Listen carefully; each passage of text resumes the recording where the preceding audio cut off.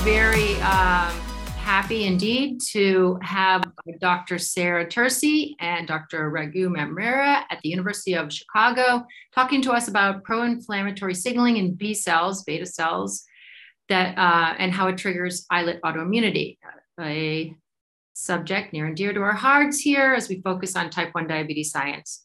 So just a quick bio about the two of them. Dr. Tercey, she's a research associate professor at the University of Chicago. She's an islet biologist whose research focuses on the role of the B cell or beta cell in the development of type 1 and type 2 diabetes. Primary goal of her research focuses on understanding the molecular pathways that play a role in the development of diabetes. Dr. Mamrera is an international leader in type 1 diabetes research. He's a professor of medicine at University of Chicago. His research program over the past 10 years has centered directly on the biology of islets as it relates to islet development, growth, maintenance, and survival. His laboratory is really interested in three key areas: the role of mRNA translation in the cellular response of islet beta cells to inflammation. Secondly, the role of lipooxygenases in the dysfunction of beta cells in type 1 and type 2 diabetes. And thirdly, the identification of biomarkers of beta cell stress and death in diabetes. Welcome to you both. It's a pleasure to have you. Thank you. So do you want to dive right into that, to your slides? Yes. So I'm going to go ahead and talk about some of our data, and then Raghu will lead a discussion afterwards. Fantastic. So we set it up. That sounds great. Okay. So since we're going to have a discussion afterwards, I thought I would start with introducing some of our team. So the study that we did was led by a postdoc that was in our lab when we were at Indiana University. Her name is Annie Pineras, and she led most of these studies. And then we had a bunch of members in our laboratory, both when we were at Indiana University, as well as our members at University of Chicago. It was co-led by me and Raghu. And then we had a couple of postdocs, Abhishek, and graduate student Andy, and some senior scientists, Faye. So you'll see some of the work as we go along. We're funded both by the HERN and NIDDK. We got islets from both the Integrated Islet Distribution Program, the IIDP, as well as the Alberta Diabetes Institute. So with that, great. I like that. Introducing the talent first. Excellent. Yes, I want to make sure that we get them covered. They're the important parts, right? Yeah. So during type 1 diabetes, beta cell mass and function are diminished due to autoimmunity that leads to an insufficient insulin secretion and hyperglycemia. Our lab has been focused on the role of beta cell during this time and what happens. So the current hypothesis suggests that beta cells first get exposed to an unknown environmental trigger, which leads to inflammation. The beta cells then exhibit activation of the unfolded protein response, followed by ER stress and oxidative stress. You get beta cell dysfunction and ultimately beta cell death. This then results in release of antigens and neoantigens, which lead to immune evasion and attack, and further propagates the cycle. So it's this big cycle that goes around and ultimately ends up with type 1 diabetes and basically very few beta cells that are producing insulin. So one of the enzymes that we study, and something that we've been studying for the past 15 years that both Raghu and I have been working together, is an enzyme called 12-15 lipoxygenase. And what we have shown over the course of the years, and just a very brief background into it, and then we'll develop into our new stuff, is that 12-15 lipoxygenase is increased during inflammation in islet beta cells. And we've seen this over several different types of stressors, but also in individuals with type 1 diabetes. And this is looking at pancreas sections, and you see an increase in the beta cells shown here in green. There's an increase of 12-15 lipoxygenase. We also see this increase in autoantibody positive folks that are at risk for type 1 diabetes. What happens is inflammation leads to this increase of 12-15 lipoxygenase. 12-15 lipoxygenase takes arachidonic acid and converts it into 12-P. And 12-P is a bad guy. It is involved in the production of chemokines. It generates oxidative stress, and it promotes this pro-inflammatory state that then leads to beta cell dysfunction that I was talking about in the first slide.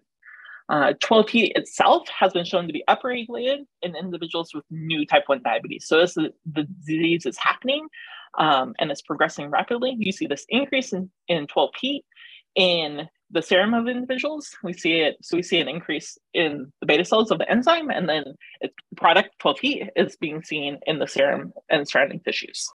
12-15 lipoxygenase, I won't show here, but it's produced in both the beta cells and the macrophages.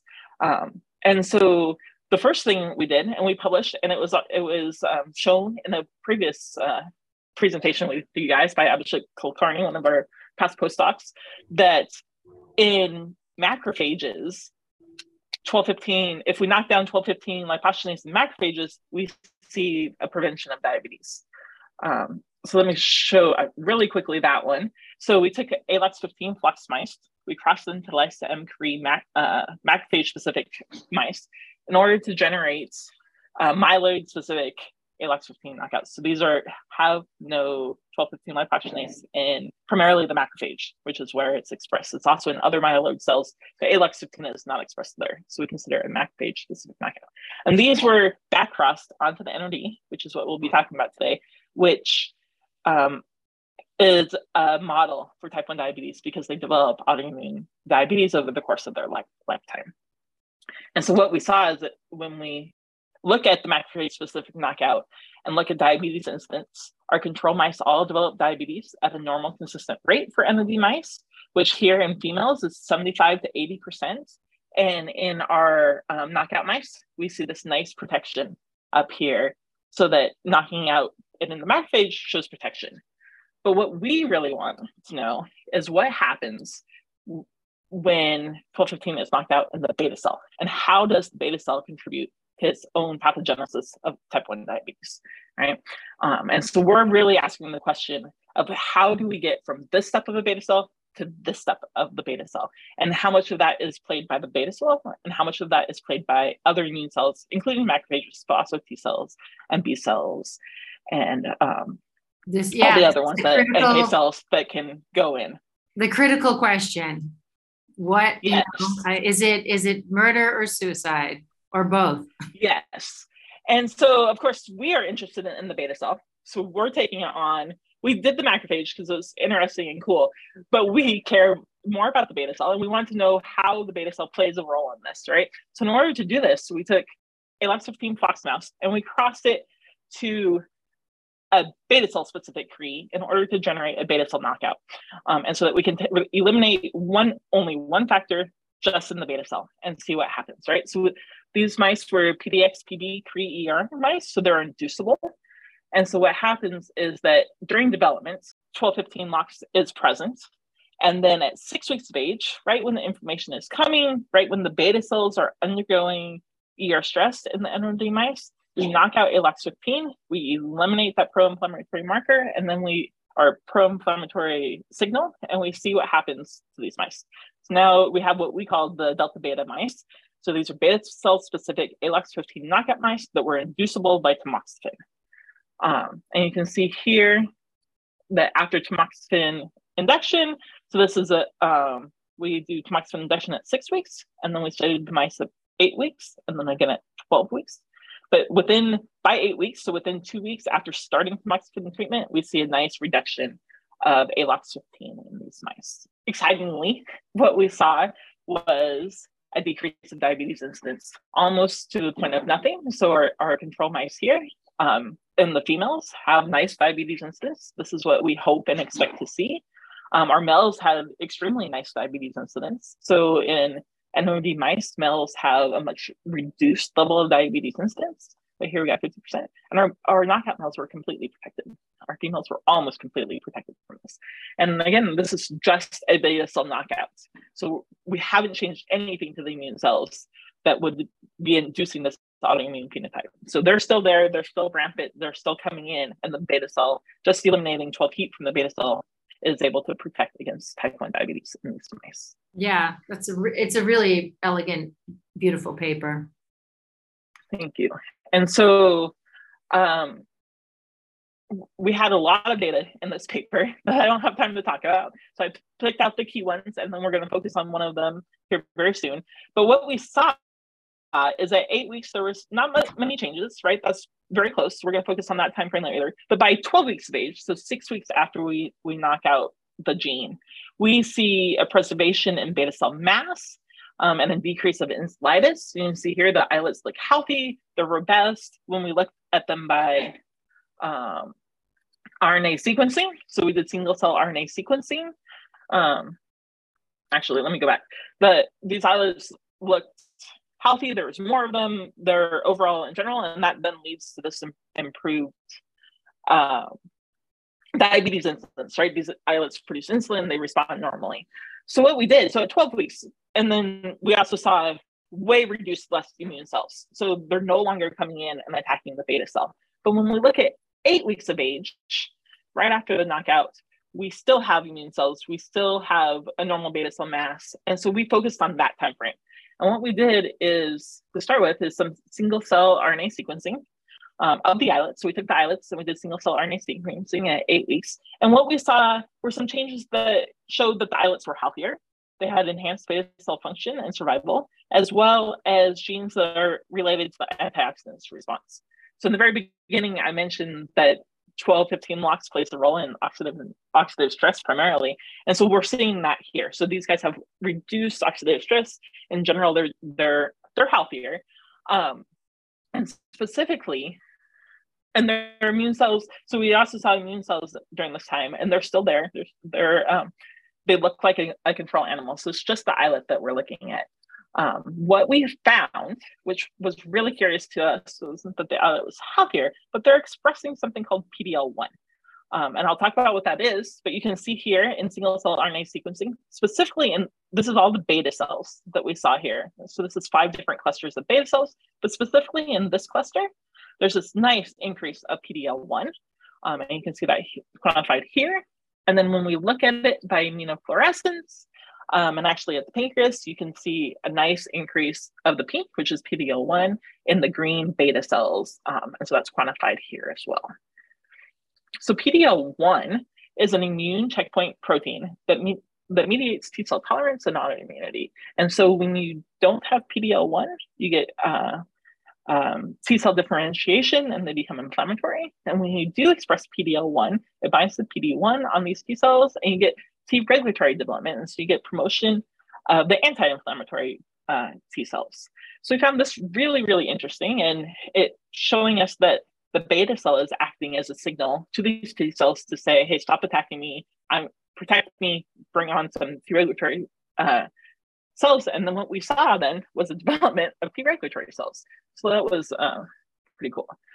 To study this. For 1 second, could I have a qualification? Yep. You saw the development of the Tregs right at the site of the islet inflammation of the encephalitis, or was it in the adjacent lymph node? Sorry, I missed that. Both. Okay. Both. So I have some data later on we can show later if we want to, but we saw it both by flow of the pancreatic lymph nodes and in the spleen, as well as in our single cell islet data. So in the immune cells that came out attached to the islet, we saw an increase of T regulatory cells. And then we also did CyTOF looking at the pancreas. And CyTOF showed is looking at is the way to look at single cell immune cells, and we saw an increase of PD-L1 in the endocrine cells and the non-immune cells. So we pretty much saw PD-L1 by increased by always, and then T regulatory cells in all the different from the pancreatic lymph nodes with floating around within the pancreas as well as in the spleen, with no really other changes at that point. So it was just a slight increase of T regulatory cells happening within that week of deletion time that we have. Fantastic. So Thank you. PD-L1, and then so that then led at 12 weeks to almost a complete suppression of immune cells, right? So very little changes at 8 weeks, but an increase of T regulatory cells, and then leading to all the immune cells disappearing, basically. Right. Yeah, that's great. Thank you. You're welcome. So to study PD-L1 a little bit further and see if that's really what was going on, we then injected our with PD-L1, our anti-IgG as a control, and to see if reverse her protection. And what we saw was that within a week, so amoxicillin treatment, and then we treated with anti-PD-L1, and within a week, the mice were already becoming diabetic. And so these mice should have been protected out for 20, 25, 30 weeks. They became diabetic within a week. And that resulted in almost a complete loss of beta cells. And those beta cells and islets that were still there were surrounded by incredible amounts of immune cells and encephalitis that we saw. You can see here, these are really the few islets that we found in all three of the animals. And so mice is always good and great. We study mice. We like to do that. It allows us to knock out genes. But in order to make this a little bit more medically relevant and translate the research, we looked at some human islet studies, or we used some human islets to do some studies. And what we have is an inhibitor against 1215 lipogenase. Here is called ML355, and it's specific to human, so we can't treat it in these mice, but we can treat human islets. And what happens, and has been defined, is that cytokines will, which are inflammatory signal that we use to mimic type 1 diabetes in vitro. So we add cytokines. And what we saw was a slight elevation in PD-L1. So they're trying to protect themselves. But when we give ML355 and we block 1215 lipogenase, we see about a 2.5-fold increase of PD-L1 over that, showing us that the same thing is happening in human islets that we see in our mouse islets as well. To understand a little bit more what was going on, we took human islets. This is actually data that was already published, but then we did additional analysis on it. And so these human islets were treated with and without cytokines. And then we looked for alternative spliced RNA transcripts to pull out different pathways that may be being affected by these cytokines and this inflammation that we see that's relevant to type 1 diabetes. And what that revealed was pathways related to protein transport processing and antigen presentation. And these findings are consistent with stress pathways, and one of them being the integrated stress response. So the integrated stress response activates upon the production of unfolded misfolded proteins, which we see in type 1 diabetes, because as the islets try to produce more insulin to compensate from them dying, they start producing too many and they can't overcome that process. And so you get this activation of the unfolded protein response. What we found is an increase of PERK, which leads to the integrated stress response, which leads to the phosphorylation of eIF2 alpha, which leads to a global translational block and stress granule formation. And this is they block translation to try and help relieve this unfolded protein stress. Right? And so what we looked at is if we block ISR, the integrated stress response, in these human islets after cytokine treatment, do we see the same increase in PD-L1? And what we found is yes. So we use an inhibitor called ISRA, so the integrated stress response inhibitor, and it helps to alleviate the phosphorylation of what happens when you phosphorylate eIF2 alpha. And we saw the same, almost exactly the same increase of PD-L1 that we see when we block with 12-LO inhibitor. And so we went one step further and looked to see if our ISR was alleviated in our NOD mice, in our delta beta NOD mice. And what we saw was that there was a reduced phospholipid eIF2 alpha, which is the step here, and then also a decrease of G3-BPQ1, which is the stress granule formation.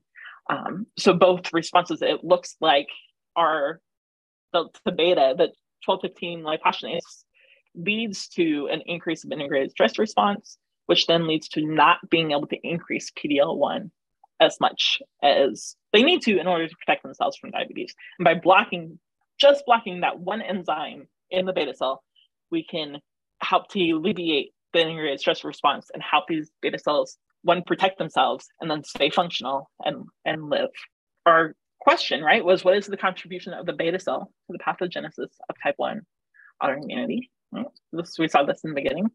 And we're really thinking our data, plus some of the other papers that have recently come out, and going back for the last about 10 years, we've been really focusing on the beta cell, is that when the beta cells have a stressor, unknown at this time, but that leads to something like the integrated stress response. So whether that's environmental, viral, there's a bunch of triggers that we think that can lead to this. Then you get dysfunctional and dying beta cells which then leads to an autoimmune impact, and then further propagates the system by producing more cytokines, more things that make beta cells dysfunctional. Coming back to where 1215 lipogenase is in the beta cell, we're seeing that inflammation is causing this increase of 1215 lipogenase, causing an increase of 12 heats and production of chemokines, generation of oxidative stress, and promote pro-inflammatory stress. And running out of time.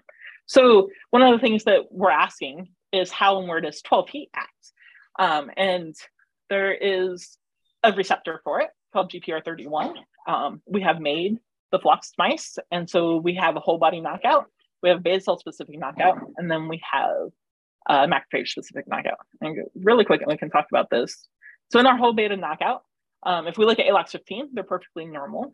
GPR31 knockout mice are perfectly normal under normal conditions. And so just the gene itself in a normal individual or a mouse does not do anything. But when we do something like STZ, so here we treated with STZ for 5 days, which goes in and stimulates, it's sort of a model for type 1 diabetes. It starts to kill off some beta cells, which then causes more dysfunction and more an immune cell attack, and you get more and more beta cells killed.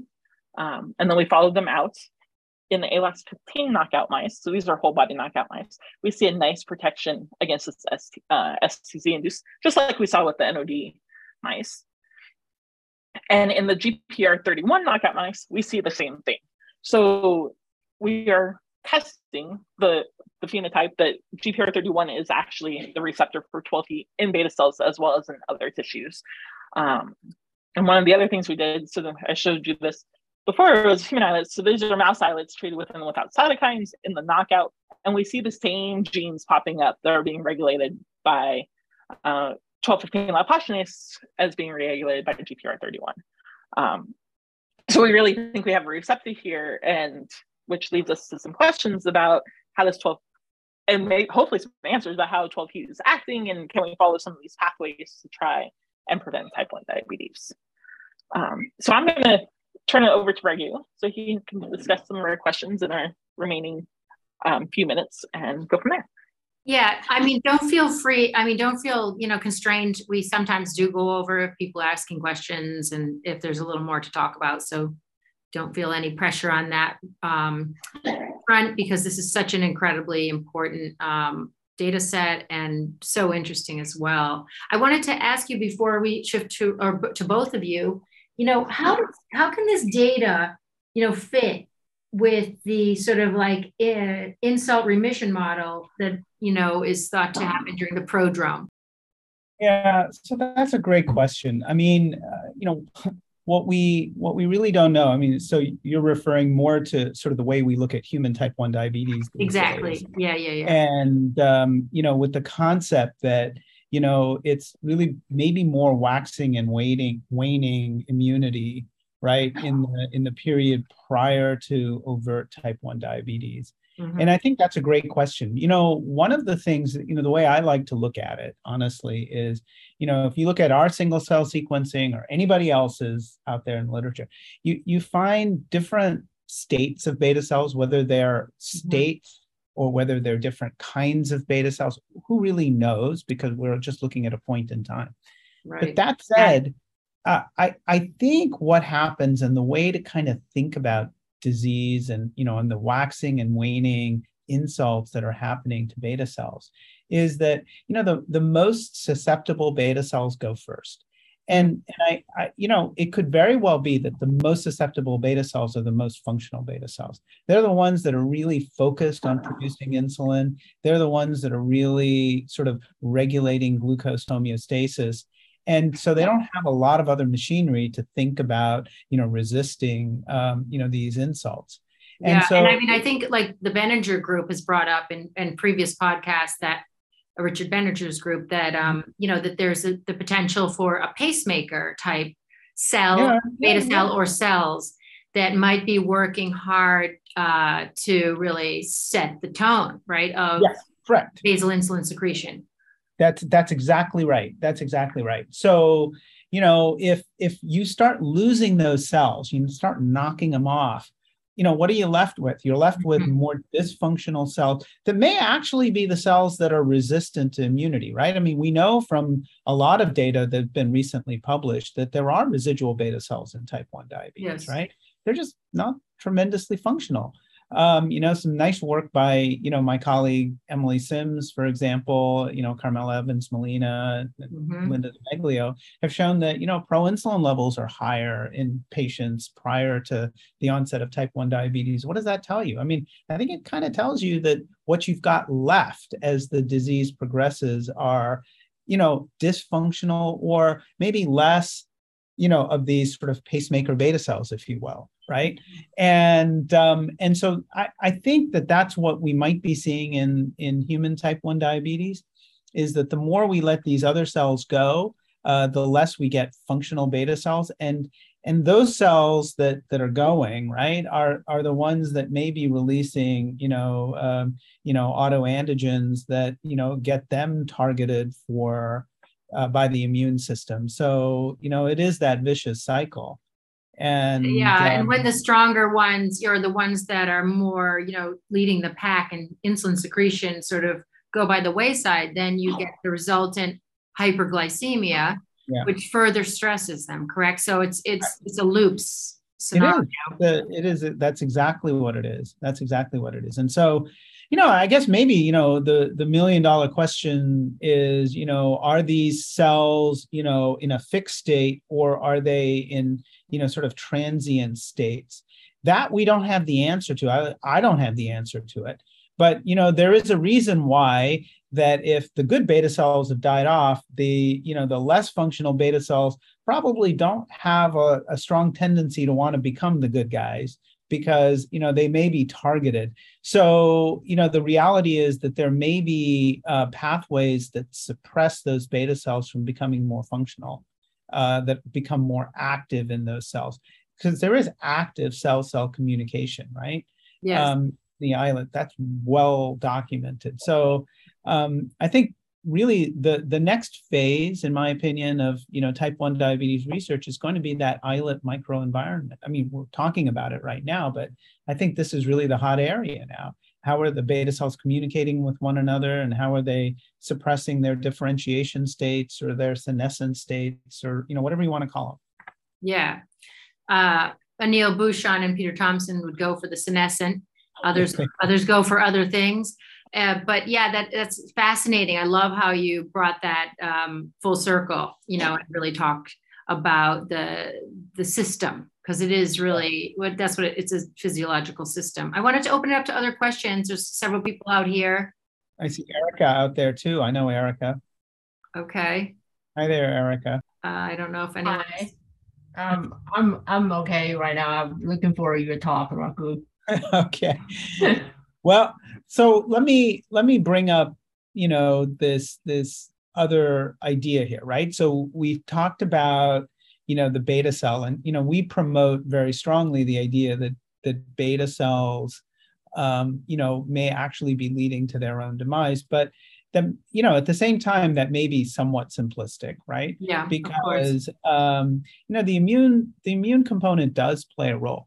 Right. And we know from, genome-wide association studies that, HLA, for example, is really critical in the risk for type 1 diabetes. So, I think that the way we have to be thinking about this is, yes, the beta cells might be the bad guys, and they may be complicit here, but that, the immune system is not entirely innocent from our perspective either. Right. So there must be, this combination of bad beta cells and bad immune systems. Right. Yeah. They both need to be attacked. I mean, that's why, Jeff Bluestone has his Sonoma Bio going strong too. Right. I mean, he wouldn't be doing that if there wasn't a case for it. Yeah. Yeah. And I think it really does speak to the importance of thinking now about, if we are going to think about combination therapy, it may not be combinations of immune agents, but it could be a combination of immune agents and beta cell agents, for example, right?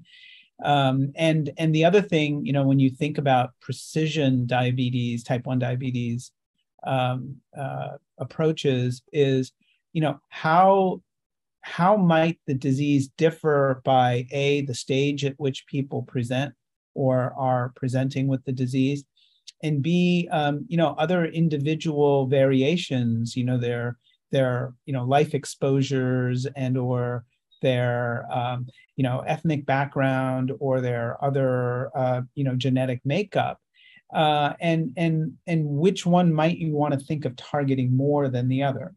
Yeah, I mean, I think you have to, once there's a roadmap or an atlas for the prodrome, I think that brings to bear all these things you're talking about and better understanding of them. And it does seem that the field is starting to drill down into the prodrome. Companies like Provention and others are really highly targeted on that area. And I think there's going to be a lot of interesting work coming out to further define it, which will be helpful. And if you want to start, talking about extending remission or, stopping progression, things like that. Yep. If you, when you talked about the increase, of course, this is in mice, but the increase in the Tregs, I mean, how can that, that along with the PDL, piece be further, honed in humans? Yeah, that's a good one. And people will point out, right, that, these inhibitors of PD-L1 or PD-1, which are known as, checkpoint inhibitors, probably don't cause type 1 diabetes as much as they cause other autoimmune endocrinopathies. And that's true, which is part of the reason why I say that there is a role for the immune system or a deranged immune system in some way, right? That makes those individuals who, are very reliant on PD-L1 for suppression of autoimmunity more susceptible to type 1 diabetes. So I think, therefore, it's still a small population. So what that means, I think, is we need to be thinking about, again, the heterogeneity of the disease and who might benefit from PD-L1 type therapies, right? It would be great when you think of, gene therapies, if you could get a lot more PD-L1 into beta cells, specifically into beta cells, that would be a good thing, but not necessarily in everybody. And so I think part of it is we just need to think a little bit about, how the disease varies among humans, right, between individuals. Oh, Dr. Wang, do you have a question? Yeah, very great work, and I really like the approach focusing on the islet, the development of type 1 diabetes. So actually, I saw you also mentioned on your last slide. I guess the next important question is like with all these findings, how you gonna deliver these therapeutics to the islet beta cells? How you gonna target these cells? What are your thoughts on this? I think that's, I don't know, Sarah, do you want to attack that? I don't want to do all the talking here. So we have a couple different ideas, but one of them that is actively being published on study right now is attaching things to GLP-1. GLP-1 receptors are on the beta cell, and so if you have a conjugate that looks like GLP-1, it then combine and pull in. So there's some companies out there that have RNAs that you can put in through this method, and so we have a couple. That's one of the ways that people are doing it. There's also. Go ahead. No, I was going to say, I mean, I think targeting approaches using, a variety of, lipid-based nanoparticles that, encase either, antisense oligos, siRNAs, or even, mRNAs, that could be very specifically delivered by conjugating those particles to, peptides on the cell, that could be recognized on the beta cell surface. I think could be, the next horizon, if you will, in targeted therapeutics.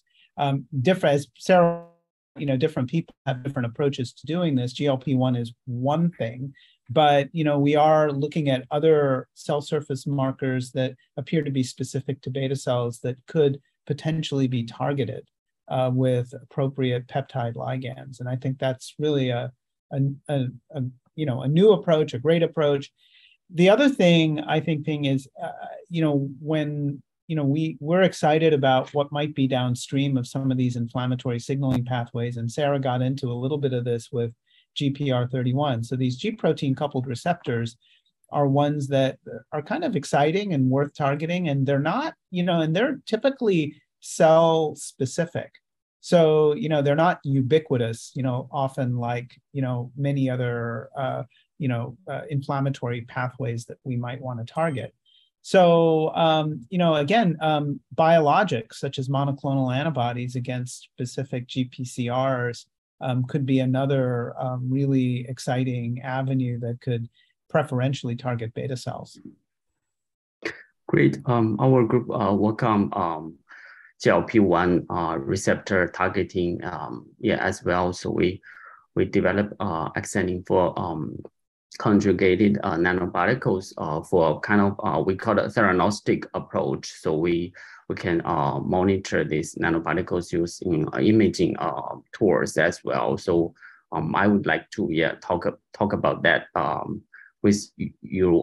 Maybe in a side meeting for possibility for collaborations on this for delivery. Yeah. Oh yeah, absolutely. Because the key is if you can get a good, delivery vehicle, right? Then, then there's a lot of targets worth thinking about that, kind of opens everything up, right? and that would be really, an exciting phase of research in beta cell biology, right? I think that would be especially exciting and much more amenable to doing beta cell related work as opposed to doing work on the immune system, because that can really get you targeted to the specific cell. That kind of work that you're talking about also opens the door in other fields too. It gives information, it contributes to the knowledge base and other pathways to autoimmunity, I think, as well. Yeah. Great. Looking forward. To it. I would also say, that's great. I love to hear about collaborations forming here on Sugar Zone. But I also would say, what's your, are you hiring postdocs? Are you looking for graduate students? Are you looking for trainees or collaborations? Because if so, now's the time to shout that out. And, we have at this point 35,000 in our audience, so you might get some interest. Look, we're always looking for great talent, across the spectrum. Great. And so, whether it's we have, what I'm really excited about, we've had high school students work in the lab. We've had undergraduates, we've had graduate students, and we have the whole spectrum. So I just want to get people excited about studying diabetes. I want to get people excited about endocrinology. I want to get people excited about maybe even becoming physician scientists. Although just scientists studying diabetes is great. So, those are all things that I'm very passionate about, and I'm always open to anybody who, is especially talented and has potentially great ideas coming to me. That would be terrific. Fantastic shout out for talent. Yeah, it's this has been such a pleasure. Your work is really fantastic, particularly this newest paper. And I know you've been getting a lot of press about your work recently and accolades. So congratulations on that. And we really look forward to, what's coming next out of the laboratory, from both of you, because I think you're thinking about things in such a very cutting edge way. and it shows. And so that's really, really fantastic. And thank you so much for joining and talking about this today. Thank you very much for having us. Yes, thank you for having us. It was a It was a pleasure too. Have a great rest of your day, everyone. Bye. Okay.